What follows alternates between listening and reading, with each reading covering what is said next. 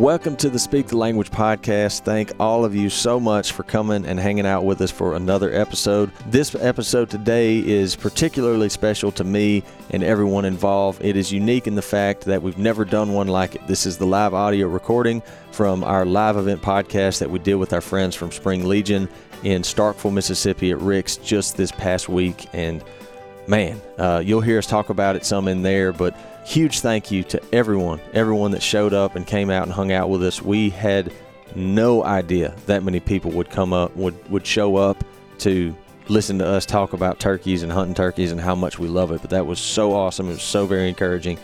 Huge thank you to Mossy Oak. Huge thank you to Onyx Hunt for endorsing this. There's a lot of other folks to thank, but you'll hear us do that within the episode. And use the promo code PRIMOS20 to get 20% off Onyx if you haven't done that already. Couple more things to hit on, and then we'll just go ahead and get right into it. Primos Select Calls, we are super excited about those.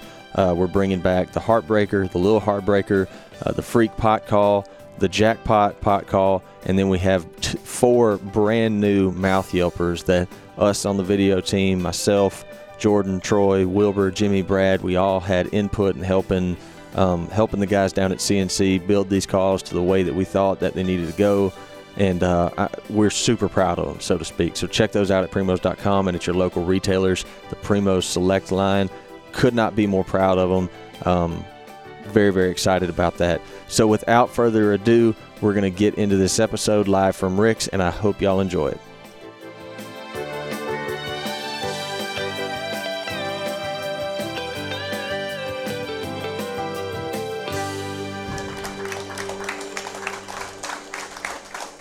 All right, hey, can everybody hear us out there?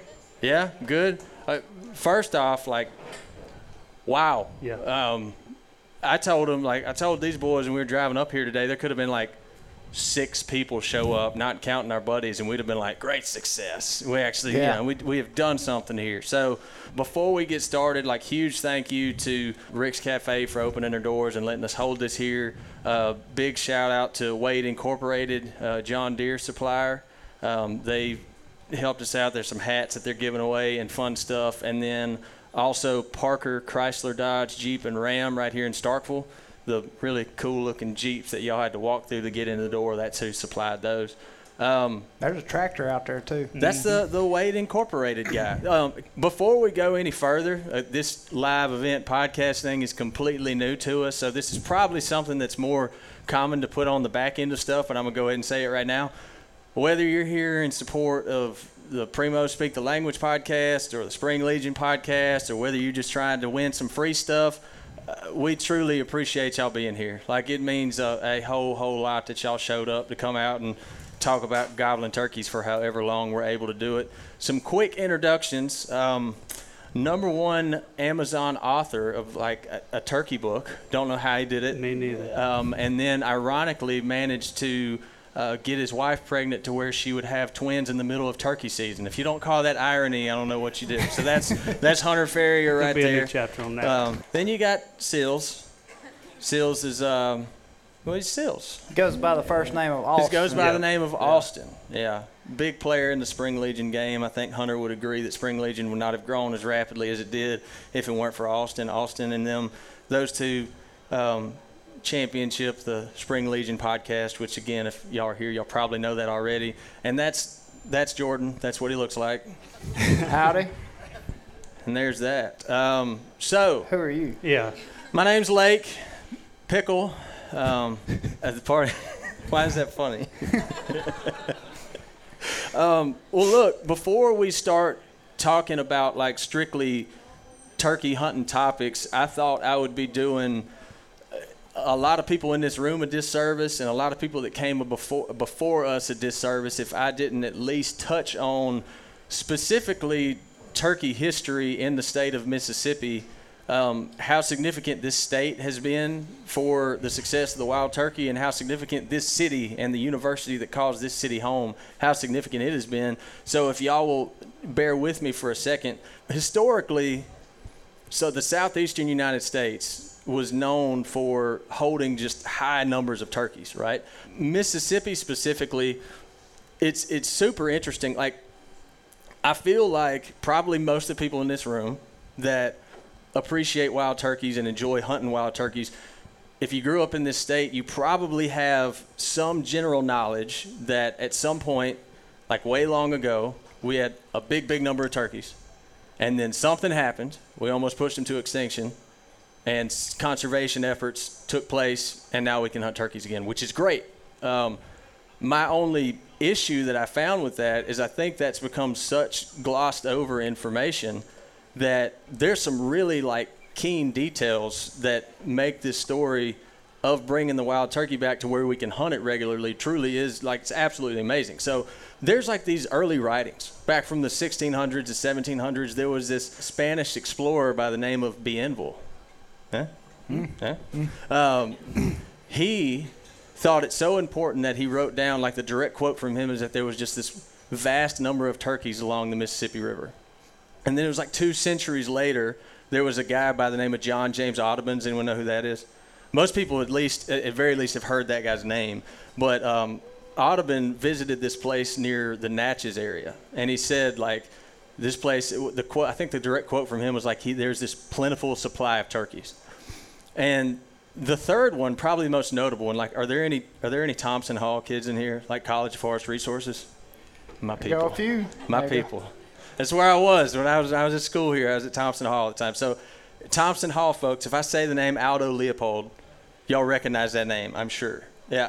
So like the direct quote from Leupold, this is a direct quote from Aldo Leopold. He said, on account of the high proportion of forest lands, and especially the wide dispersion of natural refuges in the form of swamps, no state has a more favorable chance than Mississippi to produce a large and stable crop of wild turkeys.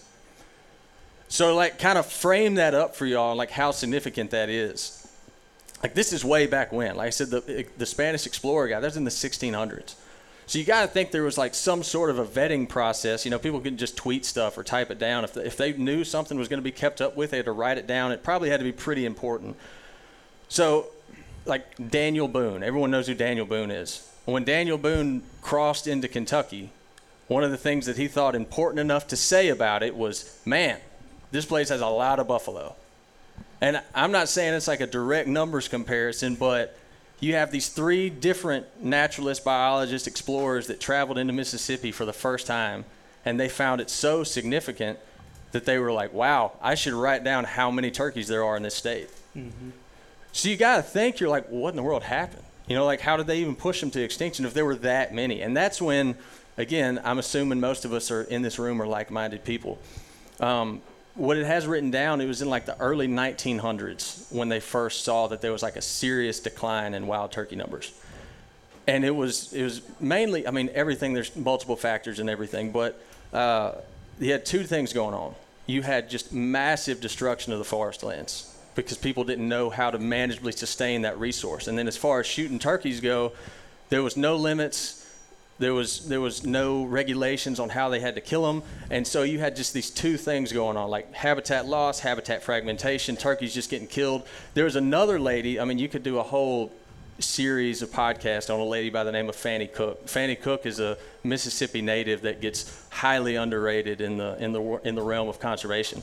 But she wrote a book in 1945. And she wrote about these instances where these guys, she called her cutter men or logging men, she would talk stories about while they were cutting the trees down, they would flush turkeys and would just go to shooting them. And the ones that remained would just get popped. And we're thinking about turkey hunting, like sitting down and yelping them. These guys are just shooting turkeys, like to any amass. So it's almost comical, like the first law that got passed in this state, okay?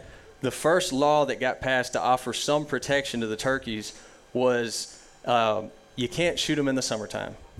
This is the first thing. Like they're like, well, any other time of year, gobblers, hens, poults, whatever, just don't shoot them in the summer.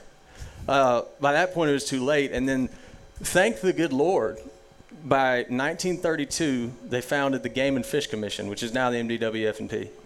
And when it was founded in 1932, one of the first things that they had in its objective was to restore the wild turkeys.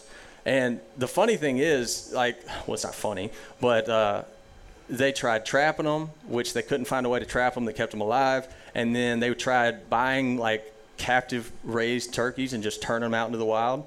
As you can imagine, like that was barnyard turkeys. Yeah, barnyard turkeys, just turning them out. As you can imagine, that was a disaster. In 1950, they discovered cannon netting. And if cannon netting, if that term sounds familiar, that's because they still use that, like, to this day. So in 1950, they figured out they could cannon net birds, keep them alive, and then they would go and they would net them in spots where they had higher numbers, and they would transfer them to spots within the state where the numbers were lower.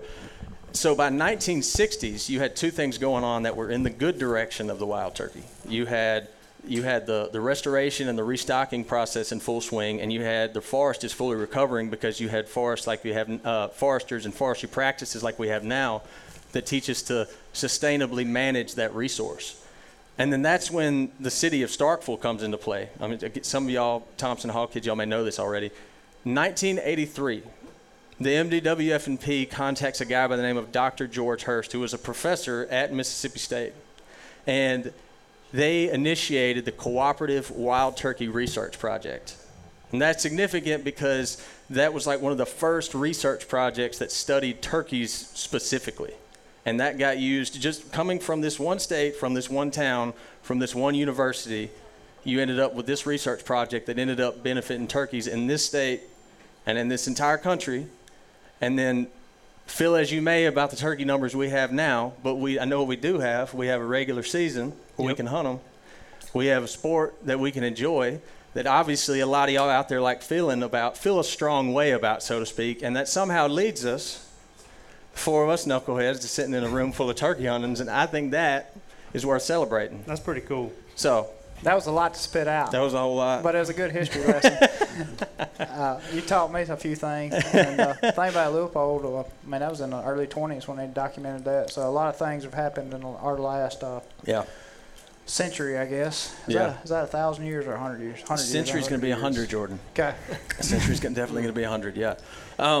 So what we're going to do tonight, we really don't have like a rigid agenda that we're going to follow. We're just going to tell some fun turkey stories. Hunter had some folks send some like topics in they want us to cover that we can hit on.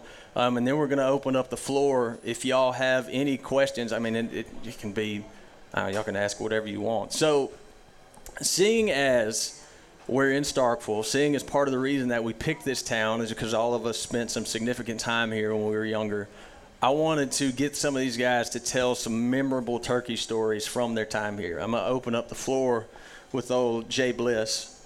So tell me a turkey story, man. Tell me, like when if I tell you Starkville, or in this area when you were younger, like tell me a turkey tale. So it needs to be in this area? It could be, not necessarily. It would be better if it was. Let's see. I'd have to. It's hard to tell turkey stories and not give away locations up here, and I don't need to do that. I'll tell you what. Let's talk about that time me and you had that 8-hour hunt on Easter weekend. That's a good one. Okay. If I remember right, you were in a slump. I was in a bad slump. Bad slump. He was in a bad way mentally because he hadn't shot a turkey that year. And we finally got on a place on public land in Mississippi. And the first time we'd been in there, I think. The first time either of us had been in there. We looked at it, e-scouted on Onyx, thought it may hold a turkey or two. And went in there one day blind and hadn't heard anything till about 8 o'clock in the morning. Finally walked enough and dumbed up into one. And we thought it was going to be a 15-minute hunt when he first gobbled because, you hear one gobble at 8:30 in the morning. As soon as first time you yelp, he's... Yeah, it was a good feeling. We're like, man, we was already petting him before we even seen him. But anyway, we set up on him and started talking with him. And he answered us real good, started coming. And what did he get, about 100 yards? Yeah, enough so that we were starting to think about trying to see him. Enough where I remember like we finna see this turkey. He's finna show up. And sat there, went quiet. And 15, 20 minutes later, we yelped again, and he gobbled, and he's 200 yards away. Yeah. And at that point, I remember saying to you, we may be in here for a minute. Yeah. We may be here for a minute. So anyway, we commenced to having a battle. Back and forth he came. Every time we'd yelp at him, he'd come to about 100 yards, and we'd go quiet because we're expecting to see him. And a few minutes later, we yelp again. He's back in the same spot. How long did that go on? 3 or 4 hours? By the time we shot the turkey, it was like almost 2 o'clock, I think. So wasn't it? Yep. Something like that? It was 1 or 2 o'clock, and we've been in there since 5 a.m. So finally, we almost give up on this sucker. And we're like, well, let's make a circle around, see if we get on the other side of him. Because it's big open hardwood bottom we got to cross, and we're scared he's going to see us. Finally, we go back to where we came, about a quarter of a mile, go back down in the bottom, cross the creek, up the hill, come back around. We get over there and yelp and don't hear nothing. And we're standing there. We actually sit by a tree, sit down to just see what's going on for a few minutes. And then we hear a turkey drumming. Yeah. And we hear a turkey drumming for 35 minutes. And we're sitting there and can't figure out where he is. And we quit hearing it, wait another 20, 30 minutes, yelp, no gobbles. We're like, okay, we don't know what happened at this point. So we're like, oh, well, let's learn about this. Let's learn about the woods over here and go up there and see where he was so we can maybe get him tomorrow. Now we walk up there on this little hill, and it's a hill that gradually falls off in that creek bottom we had to cross. And we get up there and we're like, okay, this is where they're hanging out. Start seeing scratching and just a lot of turkey sign on this hill. And do you remember the next part? Well, I remember us hitting the deck. I remember you were you pulled up your binoculars and you went to look, and all of a sudden your knees buckled. It was all, I seen the turkey's fan. And well, Jordan at the time is about 90 pounds heavier than he is now. It's like an elephant. And he's like standing straight up, and all of a sudden Jordan just falls. And I'm like, what? I'm standing there like, what are you doing? Which, I mean, then what had happened is you saw the turkeys, and then, I mean, that went back and forth for another 20 minutes. Yep. Until they finally came, and the latter part of the story I'm somewhat proud of, somewhat not. But yeah, we finally belly crawled to the edge of a tree. I think I'm laying down, and you get to where you could shoot because you hadn't shot a turkey, and it was your turn to shoot. Yeah. So you were priority. And finally, we start yelping, and he gobbles. Yeah. And it's 2 of them. And we're like, oh boy. And then a hen fires up, and she starts coming, and she showed up first and jumped up on a log, and he's right behind her. Then he jumped up on a log, and then we're all sitting there like on a stare down match, hoping he ain't seeing us. Yeah. And that was pretty cool because Lake actually, as soon as he jumped off that log, he shot him. Yeah. That was one of those hunts. I know a lot of people in here. Who's ever been in a battle like that, like for hours? Yeah. It is a mental challenge, I'll tell you that. The thing that Jordan is like, I don't know if you're leaving it out on purpose, but I wanted you to tell on yourself. There was actually 2 gobblers, and the second one was like hanging back, probably like 60 yards. And I guess it was just so much pent up energy, and I don't know, and just we talked about this the other day. I think there's a generation of turkey hunters. Like, I don't think the generation slightly younger than us will do this because the only thing they'll know is tungsten. But if you didn't shoot tungsten, you have this habit when you shoot a turkey, you get up and you run. Like, you run. Like, the finality is not found when you squeeze the trigger. The finality is when you get to that turkey and you possess him. You know, you make sure he's not going anywhere. So I shoot, and in like the back of my head, because the other turkey's back there strutting when I shoot and shoots this other one, and in the back of my head I hear Jordan go, wait, but I was already like 10 yards running at the turkey, so they all flew off. Then your leg was asleep. Yeah, so I fell down. I ran, like I got up, took 2 steps, immediately fell back down, and then I got to the turkey, and then we celebrated, and then when we were like a mile and a half into our 3-mile walk back to the truck, Jordan said, you could have waited. I could have shot that other one, is what he hit me with. Yeah. But that was a memorable hunt I'll remember for a long time just because we worked really hard for that turkey. And, those kind of hunts don't come around every day. And have that kind of battle just for hours on end, and finally you win. Yeah. So before I tee up this next one, to those of y'all out there, I'm assuming most of y'all are still in school at Mississippi State. And I'll tell you this from like a retrospective point of view. these years that you got in school where you can like dodge a class here and there, be late, for a morning of turkey hunting, like soak those in, because you end up like I think I only spent like between community college and then leaving for Primos, I only spent like 2 years up here, but I look back at them so very fondly. Someone else that does, like I said, if you read Hunter's book, Hunter writes a tale or two about some turkey hunting stories that took place at his time in Starkville. So you kind of do whatever it is that you do. You can put it into words better than I can. Well, kind of like Jordan said, I don't want to give away too much. If I'd have known more than a handful of people would have bought the book, I wouldn't have named the chapter Noxby. Well, it's already out there, man. I mean, #1 Amazon bestseller for the nation of Turkey or whatever. No, I got plenty of stories to tell about just places around here, not necessarily specifically that one, but just the college years in general. Those were some of the best times that I can remember, kind of growing up and getting really going turkey hunting. It kind of comes in waves, I feel like. And when I was a kid, I went a lot, and then about high school started picking up pretty good, and then you start finding other things to do, and you go kind of when you can and don't make as much of a point to go. But then I got back up here, and that was kind of the first place I went. The day I moved in was to kind of check and make sure I was going to be able to hunt turkey somewhere, at least look for some habitable land, and was able to find it. And then I spent the next, which is this, when did we graduate, Seals? Or 16. So I said, I 16, you were what? 17? Yeah, I was 17. That boy. No, I went a whole year just getting schooled left and right by some public land birds. Not necessarily just around here, but that was the first time I really had to, because I was, several hours from where I would have been able to hunt.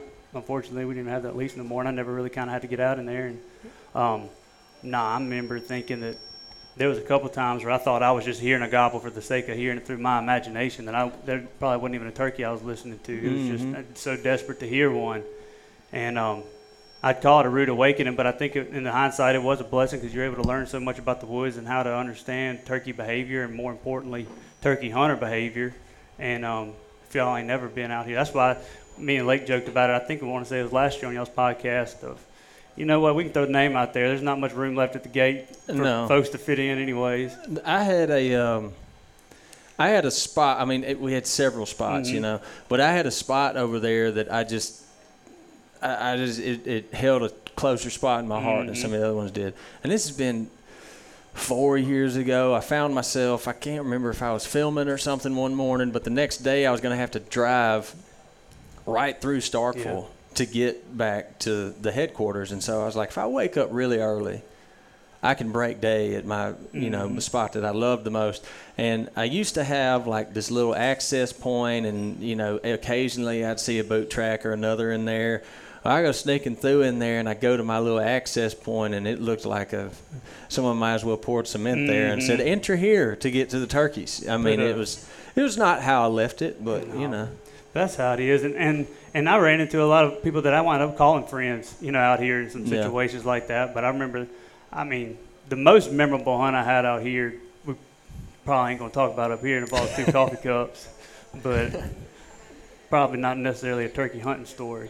But my most memorable was obviously the first one I was able to, actually catch up with out here. And that was just it was a quick hunt off the roost, and I feel like I soaked in every second of it. But nonetheless, that was probably one of the birds I was probably most proud of, second to a couple of them, like that 82 and one. That was probably #1. But this might be #2, the first one that I actually kind of, like you said, put hands on. And but just going back to those college years, as you mentioned, the first one of the more memorable stories I can think of does involve Seals and I, and it's not the one you're going to tell, because we did kind of try to coordinate this. I hope. I don't know. You might change your mind. I don't know. And it's one that I know people have heard about, but it was the one about we've been on this turkey, and it wasn't far from where you were talking about earlier, and we'd set up, I don't know how many gobblers it wound up being. It was 2 or 3, and we'd been fooling around with them for 2 hours, I feel like. It was probably 9:30 or so, and he'd been, preaching on some patience, and I've been preaching on some we need to get up and reposition, and I guess you've won because we didn't move too much. And then finally, we kind of came to the collective agreement that one of us needs to move back and act like the hen's walking away, and hopefully to kind of, in hindsight, figured out that a cutover had been cut without us knowing, and they were on the edge of that and wouldn't walk into the shadows, because those scared turkeys sometimes until they walk in them, I guess. But something just imaginary was keeping them from coming over here. And no sooner than Seals had agreed to call back about 30 yards to go call down a holler or something like that, I see these chalk white heads coming through, and I'm trying to motion for him to freeze where he's at, and I guess I got your attention because you did freeze. Laying down in the middle of a wide open area, and I'm sitting here just kind of, counting down the steps of when they get to that range. When they get to this little sweet gum, I'm good. I can pull the trigger, and then I'm in the back of my mind, I'm like, man, I really wish Seals was up here because we could definitely double up on one of these, and that's something that we'd been trying to do for a while, was double up on some birds, and we had some missed opportunities there. You two, I hate to interrupt, you two individuals have the most stories of coulda, shoulda, woulda doubles I've ever heard in my entire life. Oh, I'm getting to them in a second. Carry on. Sorry. We can go on for hours about the times we didn't. But hang on. So let's do like a collective poll. Like right. If y'all are trying to shoot a double with your buddy, do you 3, 2, 1 shoot? Oh God. Or do y'all not try to communicate at all? Does one person shoot? All right, let's do it this way. If you've tried to count a double before, count it off and it went well, put your hand up. No, that's not a lot of people. I'm telling you, that's not the way. That is not. If you've ever shot a double before and you kind of knew the double was a possibility, but there was no counting, y'all just kind of made it happen. Give me one of those. Those are easy. That's it. Or maybe there's just not a lot of people that have shot doubles. I don't know. Also not that easy. Yeah. Is it I think of it like rock, paper, scissors, shoot. Yeah. Like 1, 2, 3, shoot. Yeah. Seals thinks of it as goes on scissors. Mm-hmm. Starts pulling triggers. Beat you to it. As long as you hit the turkey, you would have. Yeah. That's also in my story. Anyhow, I'll stop interrupting you. Carry on, sir. What was I going at? Oh, so Seals back here crawling around, freezes. These birds are coming in.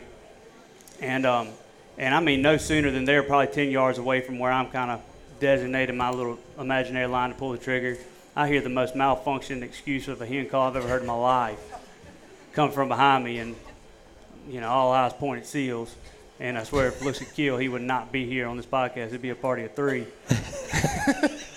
because these birds were 5 steps front. Luckily they had wound up kind of easing into the range right before they started tucking their wings, getting ready to kind of get out of dodge. I was able to shoot one, and I looked back, immediately before I even ran to the turkey, like, what in the world? What happened? What'd you do? Choke on it? Get a little stage fright? No. Just listen. It's all right. No, he had done the spot he decided to freeze was also the spot where I was told to freeze. Yeah, you were told to freeze. You were asked to freeze, and you obliged sternly.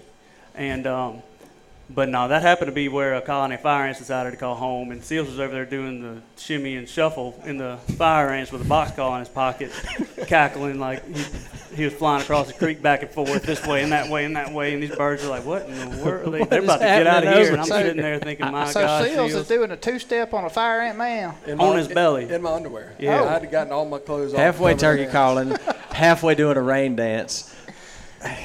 My clothes look black. About had 870 swivel on around there. I would have paid money to have seen that. Yeah, it was fun, and that was one of the several attempted doubles that wound up with 0 or 1, but not 2. Yeah. Seals has another one in mind, I think. We ain't got but one to tell, so I hope. I was about to say I got 2 hunts leading up to our 1 hunt. Okay, all right. How many hunt stories you got to tell? Well, we try. Me and Hunter never hunted together really much, but we try to make it a point to opening day or opening Saturday to try to get together. So it was. It took 3 years in a row for it to finally happen. 3 years to kill a turkey, 3 years to shoot a double. 3 years to double. Okay, that's killed better. turkeys all 3 years, or Hunter killed turkeys all 3 years. Okay. So it's the double part that's hard. Yeah, the double part. Okay. So we got on them that opening Saturday, and we were on those that first year. They came in early. Yeah, they did exactly what they were supposed to. We had set up, and they had come around a brush pile, and it was kind of the one. I mean, kind of your heads you count down. We weren't counting, but kind of just looking close enough at each other. Sure. And I saw Hunter get ready, so I squeezed, trying to beat him to it. Mm-hmm. I missed. He killed. Wait. You saw Hunter going there to shoot. was no count. Well, no, but it's the remark about, well, I saw Hunter going to squeeze, and I was trying to beat him to it. Well, he was up and ready. I was sitting there kind of not ready. Well, were you trying to shoot a double, or were you trying to shoot one before Hunter? No, well, that was the plan. It's for me to shoot, and then he was going to shoot right after. So what does it sound like to you? I missed. Did you know about this plan, Hunter? No, I shot too. I saw him getting up. You know, the reason why y'all two struggle to kill a double is becoming ever more clear. Oh, yeah. He was supposed to shoot, I think. I was supposed to shoot first. But I was about. But I saw him trying to cut me, so I kind of pulled up and tried you to beat were him taking to it. forever. So, all right. So that happened the first year. Hunter killed one. I missed. The second year, same opening Saturday. And I promise you, we probably weren't 8 feet from that same tree. Yeah, we were no. on. Yeah. So they didn't come in right at daylight. I mean, it was probably 9:30 before we shot. Mm-hmm. But they came in, and again, I think I was supposed to shoot again. No, you shot, and I didn't shoot at all. I had my gun on my lap. I said, we ain't doing this again. We'll let you shoot, and then I grabbed my gun to shoot the second. Oh, so one And and it worked. two. That was the third year. The second year, we both pulled up, and we both shot at the exact same time. And he said, "Did you kill it?" And I said, "No, did you kill it?" So anyway, we concluded that he killed it. And then the third year, we were sitting on the same trees that we missed the first time, and that's what happened. He had his gun in his lap. I shot, and that second one kind of looked up, and he shot it, and we finally concluded our double. Sounds like there's a lot of arguing between you and him. Maybe y'all shouldn't hunt together a lot. Well, that's why I was only once a year. That's why we limited to 1 weekend a year. That's the one thing I've picked up with this. It was like, no wonder y'all only hunt one day out of the year. You shoot, no, I shoot. I'm going to shoot before he shoots. No, and then we get into arguments. No, you shoot. No, you shoot. Yeah, no, you shoot. Okay. Talk about the countdown. That hunt from last year, me and you had in Michigan. Yeah. This is like one of the main sources of why I wanted to do the poll of count or no count or just communicate the best you can and make it happen. I have never tried to count off a double that I've shot in my entire life. There's just been communication beforehand if there's two shooters that if two turkeys come in, you have a primary guy, and this guy's going to shoot first and he shoots, and then the second guy tries to pick off the other one. That's just how we've always done it. Out of the people that I've been lucky enough to shoot a double with, I've shot more with Jordan than I've shot with anyone because him and I hunt together a lot because of what we do for a living. So this is a fresh story. This is last spring, last hunt of the year, and day 2 or 3. Well, that doesn't matter, but Day 2. Yeah, we get on these turkeys late morning, and we were confused. We thought it was one turkey that we couldn't pinpoint. It ended up being, 2 turkeys here and another one elsewhere. That's why the gobbles were sounding so different location. We figured out later. But we'd start going this direction, and then these would gobble, and we would start walking that way, and that one would gobble. We was going like this. Yeah, it was real. And so we end up sitting down, and we're not sitting like close to each other. Like Jordan can whisper to me, I can whisper to him, and we can hear each other fine, but we're not shoulder to shoulder. We weren't really sitting on a tree. It was like a cut cornfield at a place we'd got permission on, and this little finger of it started as trees, and then at the point like of a windrow thing. Yeah, it kind of dwindled down. There was just some little bushes and scrub brush and stuff, so we're just kind of getting hid best we could. And Jordan's sitting on the left, I'm sitting on the right, and so he shoots a turkey on the left, I shoot the turkey on the right, and all of a sudden I saw the turkeys first. I said, here they come, and Jordan couldn't see them. They're running in and doing the thing, and just for clarification, I think it was me that said, I got the one on the right, you get the one on the left. Cool, we're all good.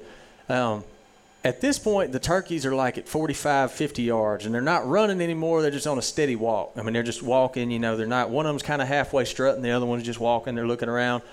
And Jordan, like I said, out of all the doubles we've shot, we've never counted off a single one. I cannot emphasize that enough. And all of a sudden, Jordan goes, 3, 2, and I'm – and at this point, the turkeys are like 35 yards, and I'm like, "Is he going to say?" Because he doesn't even say 1. He did. That's all Jordan said. You're supposed 3, to count it off in your head at that 2, and I'm going. What do I do? What do I do? What do I do? What do I do? No, nothing was ever said. Finally, like you just hit that point. Like the red dot had been sitting on that turkey's wattles for a long enough time. I just couldn't stand it anymore. And an awkward amount of time had passed between 2 and nothing. Yeah, I mean, it was like 3, 2, boom.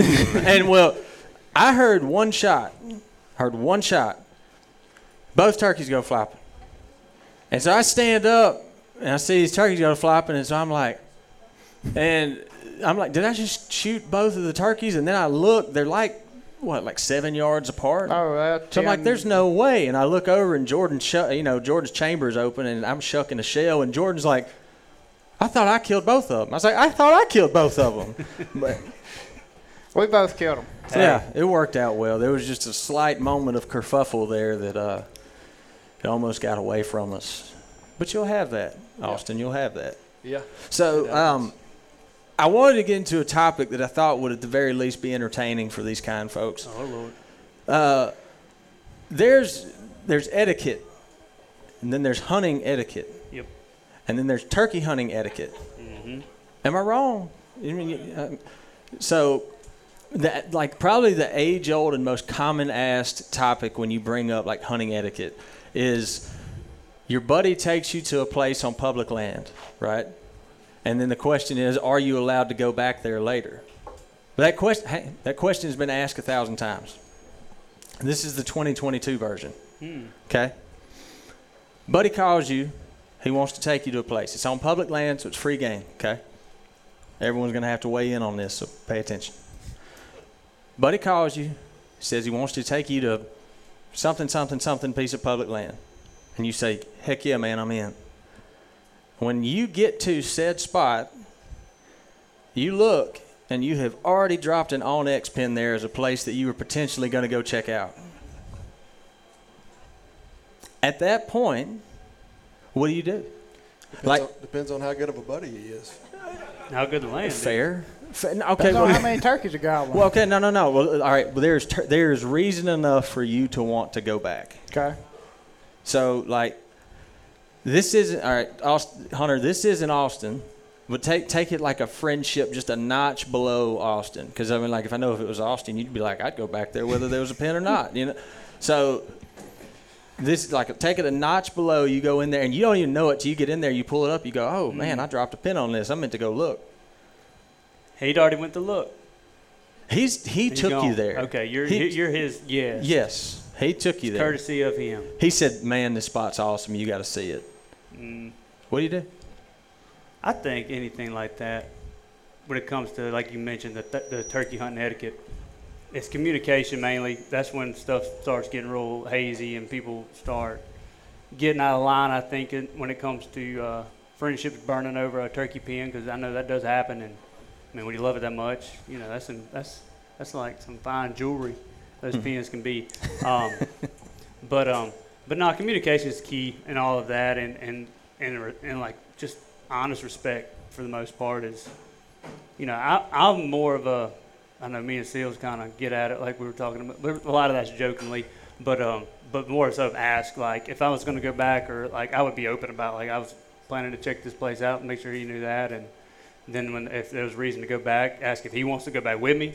Yeah. Probably, you know, and then if he says no, and like kind of let him lead it on, like, you can go if you want. If he doesn't, be like, all right, well, you know, I guess I'll try somewhere else, you know. And if they're like, that's a good idea, be like, point taken, probably, you know, he probably don't want me back in there. And like, and I respect that. Like, I wouldn't like not, you know, kind of abide by that, you know. I'm gonna come back to you, Jordan.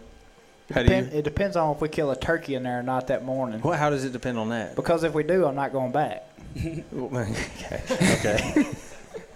Austin? I'm the same way with Hunter is. I would communicate with them and kind of, I mean, I wouldn't necessarily ask if they wanted to go back. I would just kind of ask if they were planning to go there. If they're not planning to go there, then why leave it open? If I don't go back there, then somebody else may. Yeah. What I normally would do, because I've been in this situation before, similar to a spot, not like where I dropped a pin, but like on the same section. Yeah. And normally what I do is figure out if my buddy's planning on going back there ever again. Like, man, are you going to go back there? Because I am. So you're directly going to ask him. Yeah. You're not going to try to figure that out. It. This is true. Yeah. That's the way I normally do it. Hey, you going to hunt there anymore? Mm-hmm. So. Mm-hmm. But if he is, I'm gonna be respectful of that because he took me in there in the first place, even though I had marked it, but I hadn't scouted it or found it. I would imagine, like I said, I would imagine situations like that are liable to come up, especially in this day and age of onX and everything. You know, I can't think of one where I had already dropped the PM, but I mean, if he'd already, he's taken you, he's been there, he's done, he got beat. Even though he's your friend, you got beaten. True. You know. So this next question that I got. This was based off of one of the most bizarre interactions I ever had hunting on national forest. Just UFO type bizarre? No, I wish it was. It's just like common, like the way things that everyone has a general understanding of how that's supposed to work. So I'm sitting at this gate, and I got there at 2 a.m. because I knew I was trying to be the first truck at the gate, you know, and I get there. And it's getting about time for me to start walking, and I see some headlights, and a guy gets in, and he parks right behind me where I can't get out. And at first I'm like, what do we got? What we got going on here? So I ease out of the truck, and as soon as I get out the truck, I hear this guy go, hey! And I go, hey, how's it going? And straight as an arrow, if I'm lying, I'm dying. The guy was like, look, I've never hunted this national forest before in my life. I'd really like to find some good spots. Do you mind if I follow you in? I'm dead serious. So I'll reveal how I handled that. But all right, Jordan, take it away. What would I do in this situation? What would you do? The guy, and he's, seriously, seemed like just a super nice guy. Just depends on how much money he got. But who would? All right, no money on the table. What are you gonna say? I'd be like, man, I'd rather not. This is this is not the way we do things.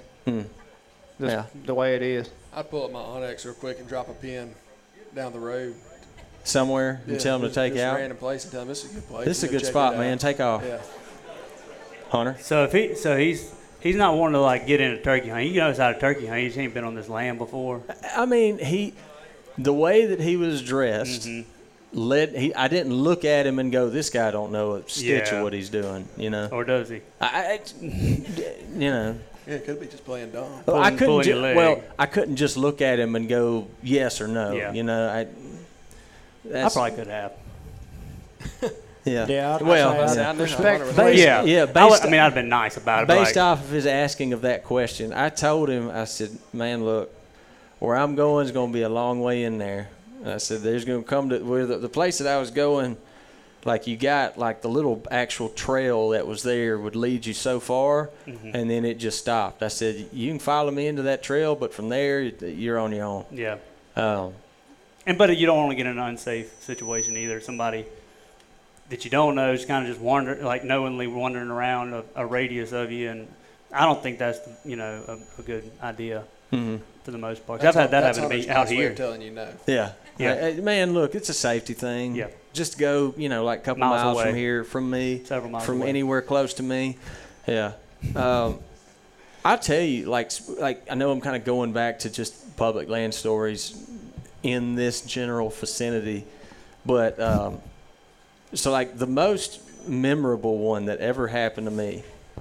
So my cousin Tanner was up here. We happened to be up here at the same time. And we had 8 a.m. Souls class.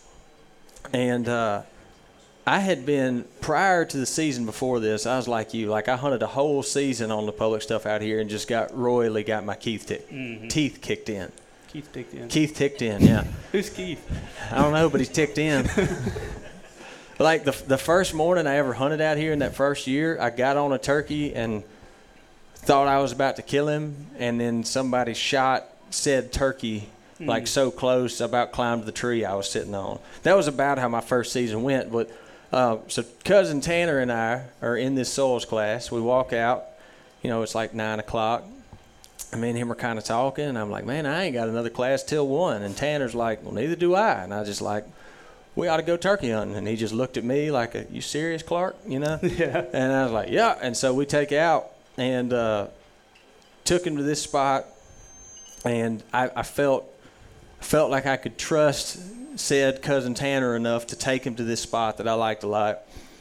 Walked into this spot and sat down, and kind of called here and there, and I had told him, I said, man, if we don't get into anything, 12:30, 12:45, I got to go. And he's like, yeah, me too. If we don't get anything, we'll go. And then in my entire life, in my entire turkey hunting career, this is the only time I've ever done this, and it's probably going to be the only time I ever do this again. You know how you're like, be messing around with a buddy or something, you pull a call out, and you go, secret weapon, you know what I mean? Mm-hmm. I pulled out this mouth yelper, and I said, secret weapon. I popped that thing in my mouth, and I clucked twice, and I yelped, and the turkey gobbled, and Tanner just looked at me with his eyes, and it ended up being like we struck him at like maybe 12:15, and then 12. I remember I picked up my phone after we had killed him, and it was like 12:46, and I was just like, well, I guess we're not making class today. But the funny thing was, and especially the other part of this story, Jordan will know, does not sound. It's not surprising at all, but the turkeys ended up. We based us off. We were sitting on a ridge, but we were sitting just on the downward hill side of it. So if the turkeys came, they would have to at least get on the same side of the ridge as us to see what was going on over there. And so the turkeys are like at 25 yards. There's 2 of them.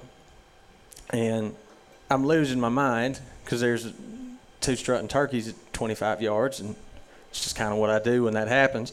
And I shoot, and the turkey kind of falls over, and then the turkey stands back up, and then the turkey runs.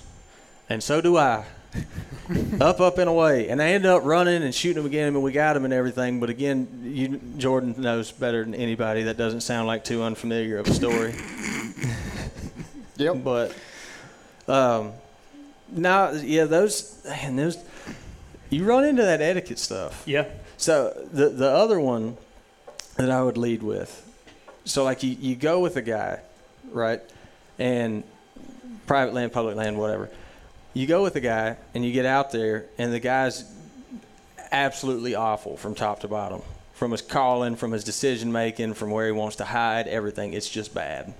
Do you say anything to him, or because he is taking you to this spot, this is his hunt, do you just keep a quiet mouth and just let it unfold as it may? Let's let Hunter take this one first. I've turkey hunted once with Hunter. I know what he's going to say. Have you ever held a flashlight for your dad and it was never right? Yeah. That's how it is turkey hunting with Hunter. Unless you got the call that he likes. Yeah. Then we wait on that call, and I'm not touching one. But nah, there's a.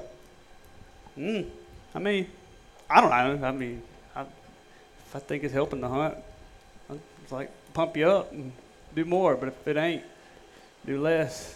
Do less. Got a deal, yeah. I mean, if it's on his place, I mean, I'm learning how to hunt with people. All right, guys. Now I spent a long time hunting by myself, so it is a new ball game hunting with people, and there's no getting around it. It was just by preference. I like to hunt by myself, and it was easier. Two people walking's louder. And from what few stories we've heard of you hunting with your best friend, it seems to be a common thread that you may just need to be by yourself. Yeah. Is it by choice that you hunt by yourself, or just nobody will go hunt? I like to think it's by choice, but I can tell you a story about him talking about that. We had a guy come down hunting with us. I guess it was 2020 because it was right when COVID hit, and we got out there, and the guy was kind of timid at first about calling. He pulled out a box call, and it had to be the worst sound I've ever heard. And I knew what did it sound like?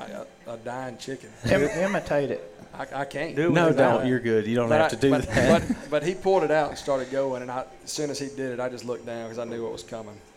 And he got done yelping, and Hunter looked at him and said, "You got to put that in the truck or my vest, but it's not coming back out in your hands." What was the reaction? Like, what did the guy do? He just kind of it looked like a deer in the headlights for a second. He's like, "All right, I'll put it up." I just told it was just a little too loud. It wasn't, he was good at it. It's just they'd already heard that before, probably. I'll tell you, because it was on your place, probably. So, like, one of the most drastic reactions I've seen to this kind of scenario. So, like, Will Primos, he will do it in like the most. His intentions are pure. Like, he's just trying to make the hunt better. You know, he's like, we're out here, we're putting forth effort. We might as well, do good at it. Not try to spook the turkey or anything. But, like, when Will, if he sees something happening, Jordan knows, if he sees something happening that he thinks is wrong, like, he'll get on it. And we were hunting with this outfitter in Missouri that shall remain nameless. And the guy just, if y'all have turkey hunted out of state a lot, you'll know sometimes if you get too far out of the southeast, I'm not saying one way's right and one way's wrong, but the way that we tend to turkey hunt down here, and then you travel out, it just seems to be a little bit different, you know. Mm-hmm. And there was this turkey gobbling, and we walked up on a turkey free gobbling in the afternoon. Like we just walk into a spot, and it's like 2:15, and there's just. And so, you know what I mean? You run into a situation like that, you just kind of go, thank you, the Lord. one you hope for. Yep. Exactly. You went to church on Sunday, didn't you? Yeah. So this fella, like, we sit up on the turkey, and the turkey's like close-ish. I mean, if I remember right, he's probably like 150, and we're kind of in a big creek bottom with these big open trees, and the turkey gobbles. And I don't know if the poor guy was just excited or what, but I mean, like, we're sitting there like, all right, in this open stuff, 150, getting closer over time, we're about to be looking at him. And the guy leans out and goes, he's that way. Oh. And he, like, full leans out, and his arm, he tried to say, he's that way. But he gets about right here, and Wilbur goes, don't you move! And the guy just sucks back into the tree. And the guy afterwards, Will was like, look, man, I just get intense in the moment. And, you know, it's cool. It's good. Jordan knows because he's about the same way. Yeah, I tend to snap. Tend? Yeah, I do. Yeah. What do you think? My dad's sitting over here. He knows. If anyone listened to those podcast episodes where we called Bo or in here. Has anybody listened to the podcast where we got our deer report from Bo Blissett? Okay, there he is, right here. There he sits. That's the legendary Bo Blissett. He sits right there. It's awesome. Yeah, but I tend to. Doesn't matter who I'm with. If something's happening that I think it may not even be wrong, but I think it's wrong, we're finna know about it. Yeah, like I've heard Jordan try to correct Will before. The bold strategy, Cotton. See how that pans out. Yeah. Mm-hmm. And I'm quick to accept it too. Like I've been by some, like my little brother Breck's vicious on. I mean, just ruthless. He'd be like, "That call sucks." I'm like, "All right, kid, put that away." It hurt my feelings a little bit, but okay. To switch it over, like we'll go from like the question stuff to switch it over to some tactic stuff because I know you had some folks in some wanted to do topics in. We can cover some of this, and then we can see if anyone's got any questions to actually ask.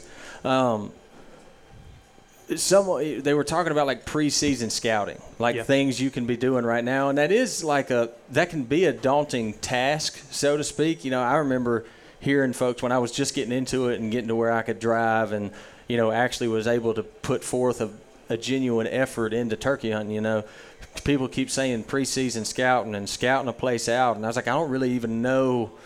You know, I could say it to try to sound like I fit in with the turkey crowd, but I don't really even know what I'm supposed to be doing. Walk around looking for scrapes. Yeah. You're like, well, I didn't see any turkeys while I was out. I don't think that went like it was supposed to, you know. But really the world of that has changed a bunch, especially with Onyx and eScouting and stuff like that. So if we could, like I said, we'll talk about this a little bit more before we see if anyone's got any questions. But like, so you, Hunter, just a new place you never been to before. Private, public, doesn't matter. Mm-hmm. But if you're just looking at it from a scouting perspective, e-scouting or walking around actually putting boots on the ground out there, what are you going to do? I'm going to probably always start off with, like you said, with the e-scouting. You know, once I kind of pick an area, or especially like say I get a draw or something, it's pretty easy to kind of, you have your own boundaries drawn for you. Sure. You don't have to, wander too far. Mm-hmm. After that, I will try to, at least, if I'm the first step is kind of, I like to go around and using just a regular pin drop feature. And I love how you can color coordinate stuff, so I can know what this means and that means. But seeing which gates are open, which gates aren't really a road, stuff like that could potentially, if you get there and there's not one goblin, and I mean, you don't want to waste precious time in the mornings on, especially if you got a 2-day draw. Mm-hmm. Seeing which gates are open, which one's a real road, which one used to be a road, and this just happens to still be on a map, so you don't think, well, this is a good spot according to this ridge, and, it's got some water around it. It must be a good spot, and you get there, and it ain't. It's a rabbit patch now. Mm-hmm. But actually getting out there and really still, you can do this from the phone, and then and then I'll go through and find creeks and stuff like that, and kind of where it transitions into, just more habitable land. And there's a rule of thumb that I still think I'm crazy for, but it's one of those that once it was in the back of my mind, I can't seem to find a lot of correlation. I don't think it is much causation as it is correlation, but the omegas, puzzle pieces, and what's the other one? Horseshoe or something like that. I can't remember. Omegas and puzzle pieces. You're speaking Spanish. I'm telling you. Omega. If it looks like a creek goes like this, it goes out and comes back in. For some reason. Like peninsulas that are down like an hourglass shape. Yeah. Yeah. Yep. Mm-hmm. And like there's just something about whatever caused that also causes something to do with the open ground or something. I just always find birds roosted within 150 yards of that. So I'll circle that on a paper map. I like printing off maps. Yeah. I like using OnX, but I like looking at a paper map to start, and then it gets into like down into circling paper maps. That goes right in with the generation that like gets up and runs to turkeys the second they pull the trigger. I never walked to a turkey. I can remember walking around out here, and I feel super old saying it, but I can remember walking around and be like, and reach into my vest and pull out this map and look at it. Is that upside down? But yeah, I don't think there's too many of the generation up and coming that's going to be circling any paper, but yep. I know what you mean. Man, as far as e-scouting goes, I would put Jordan, not to just blow smoke at him. Jordan is like, I would say, an above average talent as far as like looking at a place on a digital map like OnX and picking that apart and figuring out where to go. So, not to put you on the spot, but if you could just, walk me through like some things that you commonly look for. Turkey hunting, right? Yeah. Where are we at? What state? Don't matter. Well, pick one. We're in Nebraska. Indiana. Okay. That's just fresh on my mind because I've been doing Well, some I was stuff just there. trying to put I wouldn't want to say places from here. We'll have people mad at us. No, I'm just, terrain's got a big deal with it, whether it's the eastern hardwood plains and piney woods and all that. It has a lot to do with where I start looking. Midwest, Indiana. You got a lot of crop fields, primarily this ag country, with creek drainages and the public land and stuff are going to be the majority of your big timber. What I will do is I'll try to find, if I'm hunting public, I'll find the closest public access that's got ag fields around it with a live creek. That's where we start. Yeah. And if it's not available, kind of audible. But if you can find that, seems like the more transitions you have with different types of terrain and features that turkeys are going to go to feed, especially during the wintertime and early spring, they're focused a lot on the existing mass crops that are left on the ground and the cornfields and that kind of thing. They're going to be in them a lot. But I like far as finding a turkey like to go listen from or whatever around those fields. That is a lot of times, like Hunter was talking about those creek bends, where that bends back towards a crop field, usually in between the crop field and the creek, there should be a turkey there. And a lot of times there's one in the vicinity anyway. You can get ears on them. But one thing we've done a lot over the last couple of years is when we take off traveling to a new place, drop a couple dozen pins on prospective properties, and we'll actually take a half a day to 3/4 of a day. If we've only, like Michigan last year, for instance, we were there for 3 days. That's how long we had to hunt. We rode in a truck the whole first day. 90% of the time you would be wanting to get out in the woods and, burning the rubber. To interject a little bit there, that's where a lot of folks, if you're tackling a new place or traveling to another state, you run into a lot of folks when they hear us kind of give them that little bit of advice. And the only reason we give that bit of advice is because we've done it so much and we've found it to be effective. It's so easy to be like, I'm wasting my time just riding these roads and exploring. I need to be in the woods. I need to be trying to Yelp at one. You put yourself so much further ahead if you can just give yourself options, you can give yourself spots. You're like, well, this isn't working. I can go to this one. And you just, I mean, again, these days you go on X. Well, let's pick out one of these 16 pins that we dropped, you know? Yeah, and we did that last year up there and spent 3/4 of a day riding and looking. And we get out of truck and Yelp, of course, and we actually struck a turkey doing that. And for whatever reason, he spooked or something. I don't know. He gobbled real close, and then we never heard or seen him again. Neither one of us was moving. I don't know. But anyway, that's something for as e-scouting is finding places on the map that look good to you that should hold turkeys, and don't bet on one just being the best one. Right. Go check them out as soon as you get there and spend half a day or a whole day looking at them, seeing what's going to be the best with the best sign. I mean, hunt while you go.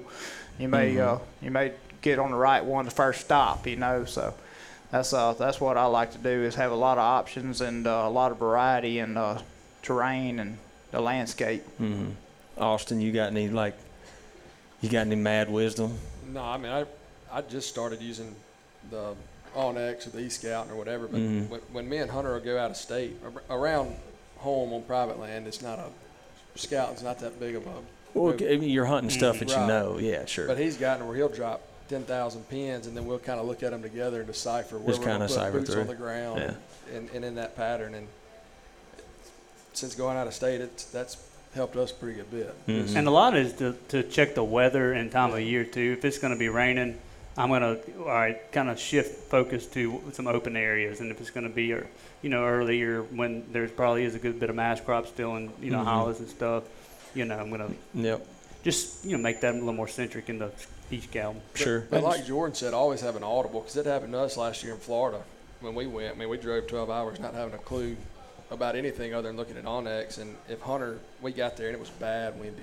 And if Hunter wouldn't have had a backup plan to where we go, and that was actually. If it's windy or. Yeah, if it's windy, then we actually killed a turkey that first evening, because he had if it's windy, we're going to go here. If it's raining, we're going to go here. And starting. Yeah. And worked out. Yeah. And one thing, like hunting our deer camp or anything like that, or the Primo's land, you drop the pins and, it'll save a date on it from the year before. Yep.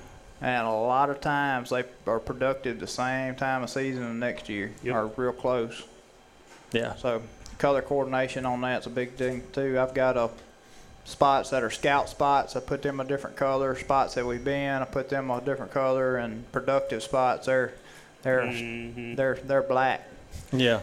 It's especially like this. Now like I know if I grab your phone, which one's look for?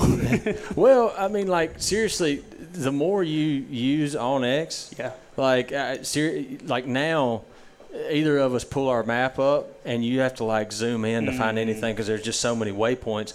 You start I feel like it's a good tip to give to people these days, because you learn to take heavy advantage of one, like the type of waypoint. If you don't pick a type, it just pops up as like the little pin shape and an X, and it's going to automatically make it red. You start picking particular. I mean, it's got turkeys, it's got turkey scratchings, it's got turkey tracks, it's got tree stand, it's got roost tree. I found a Sasquatch pin you put. That was for in Minnesota. I don't remember. I really don't recall. I used to do that, like if I was trying to keep it a secret. I don't know. There's no telling. There's a Sasquatch on there. There's no telling. But, okay, so here's what we'll do. We'll open the floor for questions if anybody has any. I hope so. And whenever that runs out, we'll give some stuff away. Y'all good with that? Y'all got any more huge tidbits of wisdom to drop on these people before we see if they want to ask anything to us? I'm just glad to see them. Yeah, it's good to be back. I'll say it again. The fact that this many people showed up for this, I'm throttled. Yeah, it's awesome. So anyhow, anybody questions? Anything you want to ask to the peanut gallery up here? Speak up, or forever hold your peace. Here we go. You got one right here. My favorite Primo's call? Which type? Diaphragm, box call, or heartbreaker, or tall timber? They're both really good. I love the tall timber, but if I have to pick one, the heartbreaker was the first. The little heartbreaker specifically was the first box call that I was like, I'm pretty partial to my tall timber. That's my go-to on bad days when you're just trying to do something for it. Whether it's better or not, it's a mental game changer because you feel like, yeah, this one's going to do it. Yeah. Jokers sound good. Anybody else?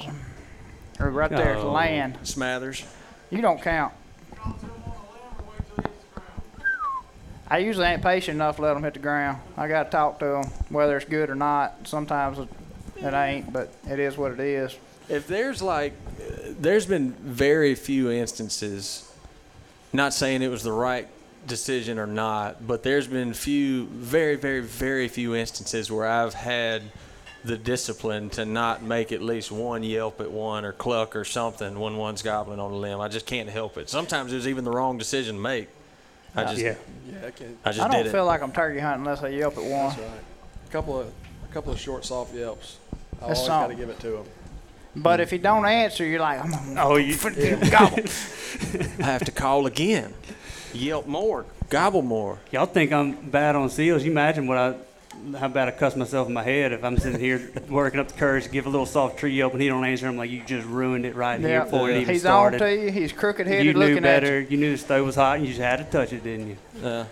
But no, I like to. If I can time it right, there's no nevers, always guarantees in turkey hunting, and it all depends on the bird in the morning. But you kind of trust the gut, and then I think if I can get a little bit in there, one answer right before he flies down, I like for him to think of there is a turkey over there, but not know exactly where I'm at. I don't want to, allow him to pinpoint where I'm at, because then he doesn't have to wonder much when he hits the ground, especially if there's other, hens around. Then you kind of get in a competition and you kind of go off their calls. As y'all learned last year when we all four went hunting.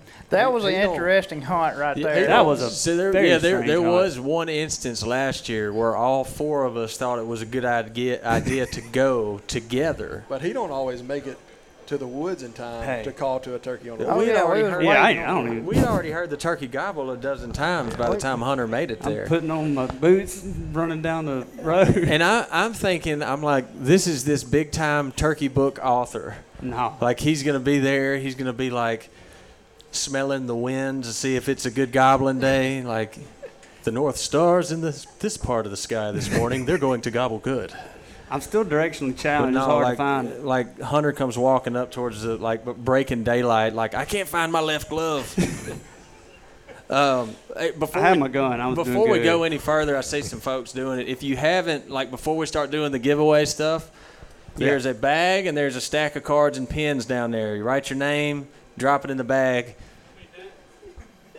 One. Honestly, once, that would be the preferred method. I seen Jerry over here putting about 10 cards in the bucket. Also, there's some folks I forgot to thank at the front end. Southern Beverage Company. Most of y'all see these Ghost energy drinks sitting on the table. They supplied those. So I don't know if I would drink them tonight. You may not sleep. Maybe hold on to it until turkey season starts. And then Second Amendment Outdoors in Corinth, Mississippi. The big giveaway item of the night is this ready-to-go turkey gun, which is not – it's not in the building because I don't think that would be acceptable. But not right now. No, we'll figure out who's going to get it first, and then we'll take the proper steps. Yes, sir. Turkey gobbles over a fence. What do you do? Gobbles over a fence, like what kind of fence? Hang on. Is this? Is this like? Is he over the fence? Like, I can't hunt the property on the other side.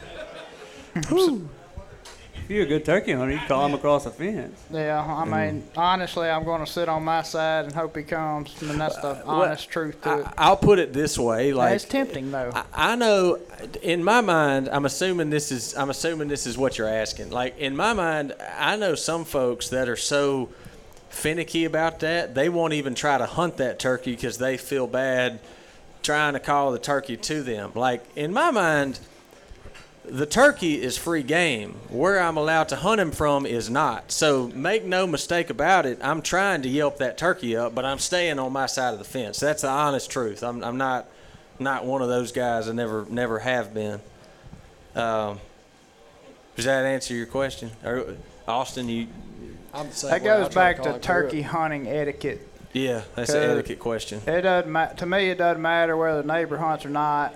You don't. I mean, unless you got permission, you ain't got right to be there. So. Yeah. Say that again. That's a good one. How close do you get to one on the limb? It depends. Jordan, take the wheel. I mean, it really depends. Lake and I have gotten so close, we've seen them fly off before. Yeah, they go away. Yeah. But it really just depends on, I mean, early in the season it's so hard to get close to one, but I will tell you this, the closer you can get to them early in the season, the better chance you got, because a lot of time they got some company with them, or they got their own agenda for that time of year. And I know one, for instance, I'm thinking about is the zoo a couple of years ago. Yeah. And Lake and I first, it was opening morning, and we heard that we didn't know where turkeys were. We knew they were on the place, hopefully, and went in there opening morning, heard a turkey. By the time we got within calling range of him, it was pretty much daylight. Got as close as we could. He gobbled a few times at us, but we weren't close enough to be in his way. And pretty much 45 minutes after daylight, the day was done with him. Like he had shut up. He was doing his own thing. Just early season turkeys. And the next morning we had this grand plan. We went in there and figured out where he was at, kind of over some sloughs. I'm talking like a plan. Like a plan. Jordan and I sat down like phones on airplane mode. Like we are going surround him and close in. No, we just had. We had it picked out, or we thought we had the tree if he was in the same spot we were getting to. And thankfully, this bottom, and this goes along with your question, this bottom floods a lot. So there's no leaf matter early in the year. So it's quiet. And we get in there super early that morning. He gobbles. He's in the same vicinity, and we strike out. And it's pitch black dark. We're bumping in the trees because we ain't got no lights or nothing, just hoping we don't step on a water moccasin. But we get down to a spot we wanted to sit down. It gets daylight. He starts really gobbling a lot. And we're like, why can't we see this turkey? And it was like barely breaking daylight. It was maybe 10 minutes after legal. I hear and I see him. He's flying right at us. But he flew about 75 yards, and this one of them deals, I tree-upped at him twice. He did not answer. I made myself shut up that morning.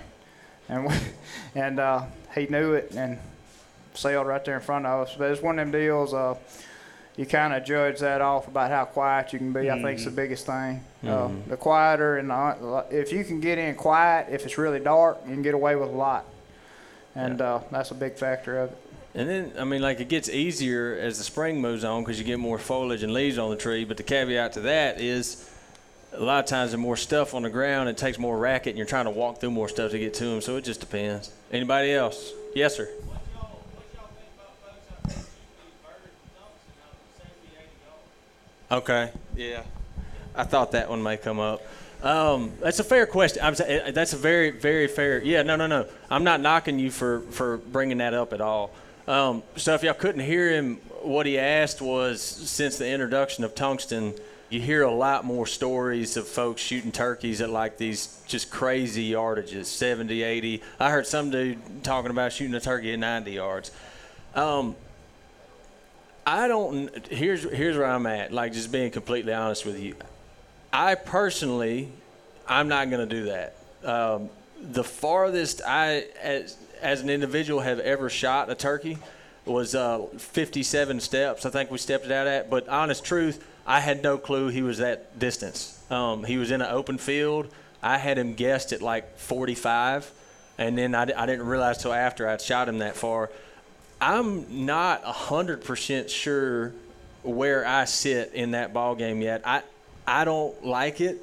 I don't care for it to shoot one that far. To me, that's not the game that we're trying to play. But you have the other guys saying, well, with this ammunition, we can ethically kill them that far. We know we can. So I understand that. To me, that's not the game we're playing. It's not a long distance game with turkeys. Any of you other guys care to weigh in? Yeah, I agree with you. The way I look at tungsten is, I shoot it, is you shoot them at the same yardage you would shoot with any other shell, but you kill them quicker.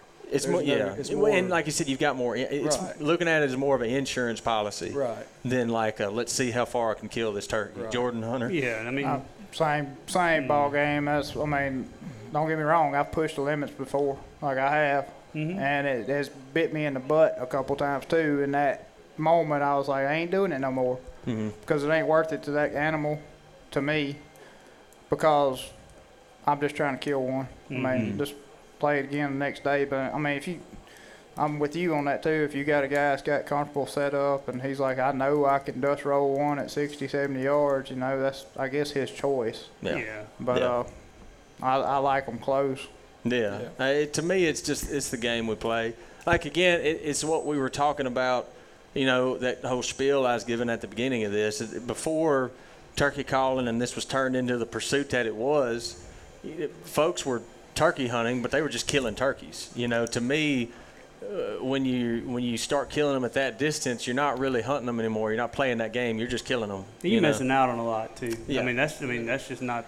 Yeah. I don't see that as being as fun. That's what I'm saying. I don't hate people that do it, but I like having them in my lap as much as possible. But I mean, sometimes they don't always get that way. Well, this is just opinions too Yeah. of us. Yeah. That make it wrong or right or whatever. This is what we think. Anybody else? There's somebody over there. Yep. Sure. Okay. We'll try our best.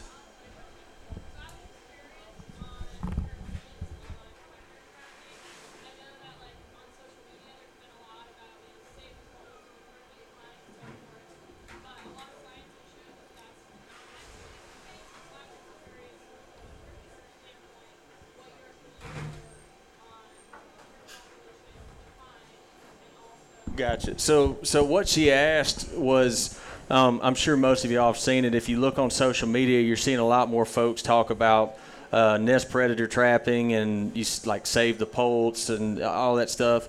And she was asking what our opinions were because correct me if I'm wrong, there's like some science that shows that isn't necessarily that effective on a large spatial scale. Well, I'll lead with this. Like, none out of the four of us up here are wildlife biologists, so I would not put myself as like someone who can I'm not the resource to answer this question. I know we talked to Dr. Marcus Lashley last year, and he had us talking about how he was talking specifically about coyotes, and saying you had to have like just this massive trapping regimen in place to actually see some sort of effect because of just how much they move spatially. It's hard for me to weigh in and say like nest predator trapping doesn't have an effect. It may not so like talking about the entire state of Mississippi, if one dude with 600 acres is trapping heavily on his property, I think you're talking about a drop of fresh water in the ocean. Yeah. But I think you can definitely have positive results on an individual basis, like on an individual property. Is that answering what you're asking at all? Yeah. Okay. It takes a lot of people, pretty much. Yeah. I mean, to see the effect that you would like for it, when it comes to it, just and like you said, I ain't a biologist. I listen to them just as much as the regular Joe does. But as far as if you're interested in that stuff, like Dr. Marcus Lashley, Dr. Mike Chamberlain, those guys know what they're doing when they're talking about that stuff. Is there any questions? Anybody else? Dr. Chamberlain, I think, did his doctorate on turkey predation, so he's got a lot of good information out there. Yeah, bub.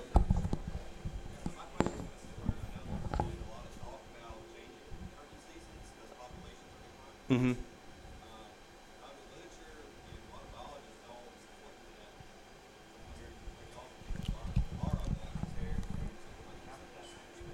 So you're saying a lot of the literature and science doesn't support the changing of the seasons?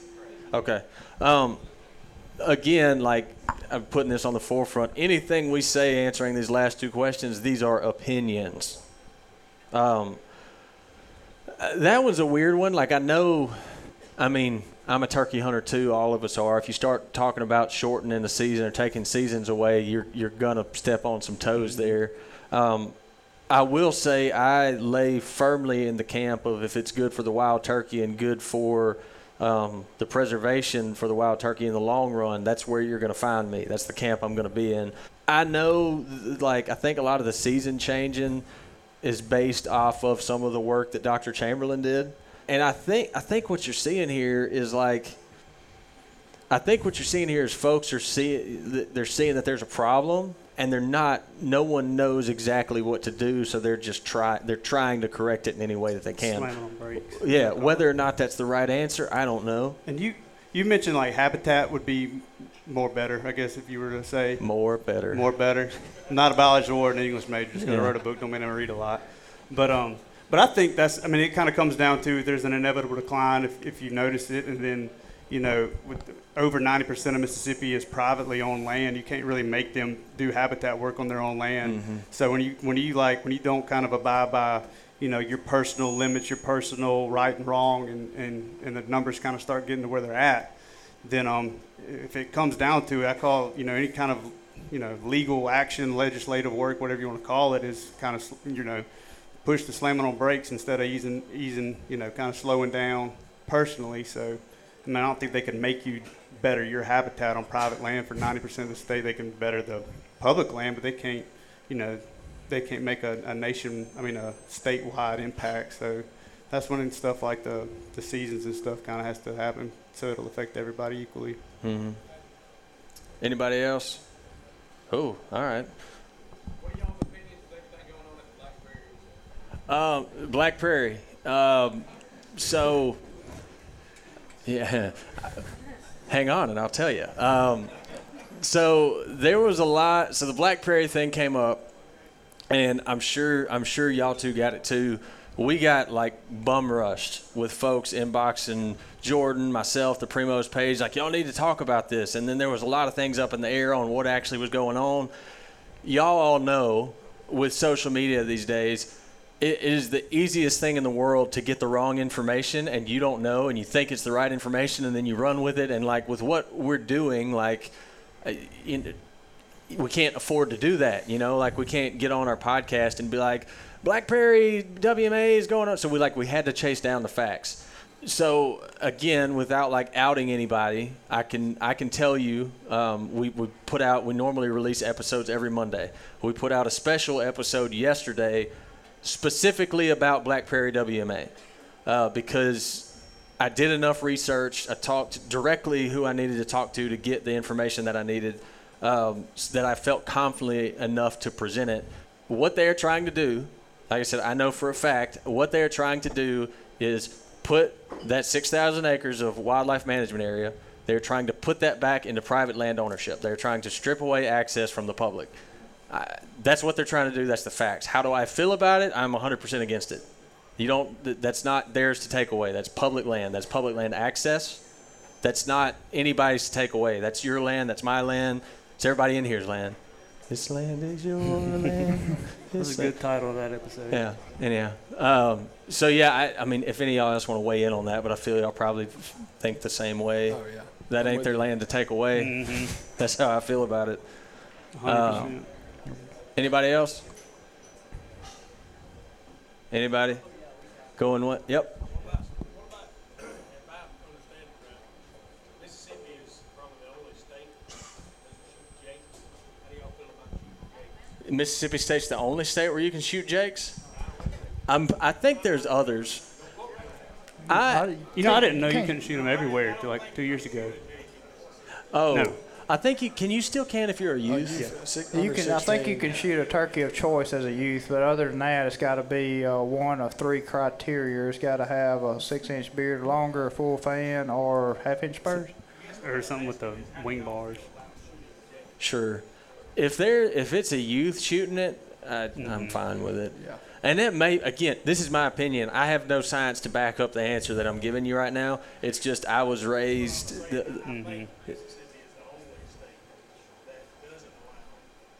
Sure. It's just the way I was introduced to turkey hunting is jakes, long beards. That's the only distinguishing factor. Now, if you start going I passed up this turkey because he had 1 1/4 inch spurs, and I shoot him 1.5 inches and bigger. You can take that and go somewhere else. I don't. Yeah. Yeah. But Jake's, I think if you shoot some, I'm fine with it. Y'all. I think they have kind of. I mean, they've got enough data. I Yeah. want to say I've heard that like Jakes don't breed really Yeah. effectively. They might, Yeah. they might try, but they're not fertile. So I mean, Yeah. and then you got to put them on this earth to reproduce, and you're taking it before it's able to, kind of fulfill that. If you shoot them, in that 1.5 year or 1 year old, so 2-year-olds, I take them every chance I can get. But Over a 200-inch deer. Yeah. Yep. I love them. Anybody else? One last time, thank y'all all so very much for coming out and hanging out with us. We appreciate it. Means a whole lot to us. Thank you, Ricks, for opening up this venue, and to everybody, Wade Incorporated and John Deere, Parker, Chrysler, Dodge, Jeep, Ram, Southern Beverage Company, Second Amendment Outdoors in Corinth, Mississippi. Seriously, thank all of y'all for just supporting Mississippi companies and coming out. And that's going to wrap up our time at Rick's. We cut the recording there and moved to giving stuff away. And once we did that, we ended up standing around for the next hour just swapping turkey stories with a lot of folks that came. It was just such a great time. So this is my offer that I'm going to extend out to y'all. Again, the whole live event thing was new to us, but we had such a good time with it and such a good turnout. If any of y'all out there that are listening to this, if you are in a college town or in a turkey-centric community and you think that that's an event that would go over well in your town and your buddies would enjoy it, reach out to us. Let us know. We're opening the door to that. I don't know exactly where all this is going to go, but we know we want to do more of this stuff. We'll definitely be back at Rick's again at some point for sure. So seriously, if you have any notion that you would want something like that, shoot us a message. You can send a message to my Instagram page or Jordan or Primo's or the boys at Spring Legion, Hunter and Austin. But again, such a good time. Can't say thank you enough to Rick's for opening their doors. Huge thanks to Mossy Oak, to Onyx Hunt, to Spring Legion, to Second Amendment Outdoors in Corinth, Mississippi for donating that gun, to Wade Incorporated John Deere dealers, and Parker Chrysler Dodge Jeep Ram right there in Starkville, and Southern Beverage Company for donating the Ghost energy drinks that most everyone that came in the door got to enjoy. So again, great times. Can't wait to do it again. As always, thank y'all so very much for listening to the Speak the Language podcast.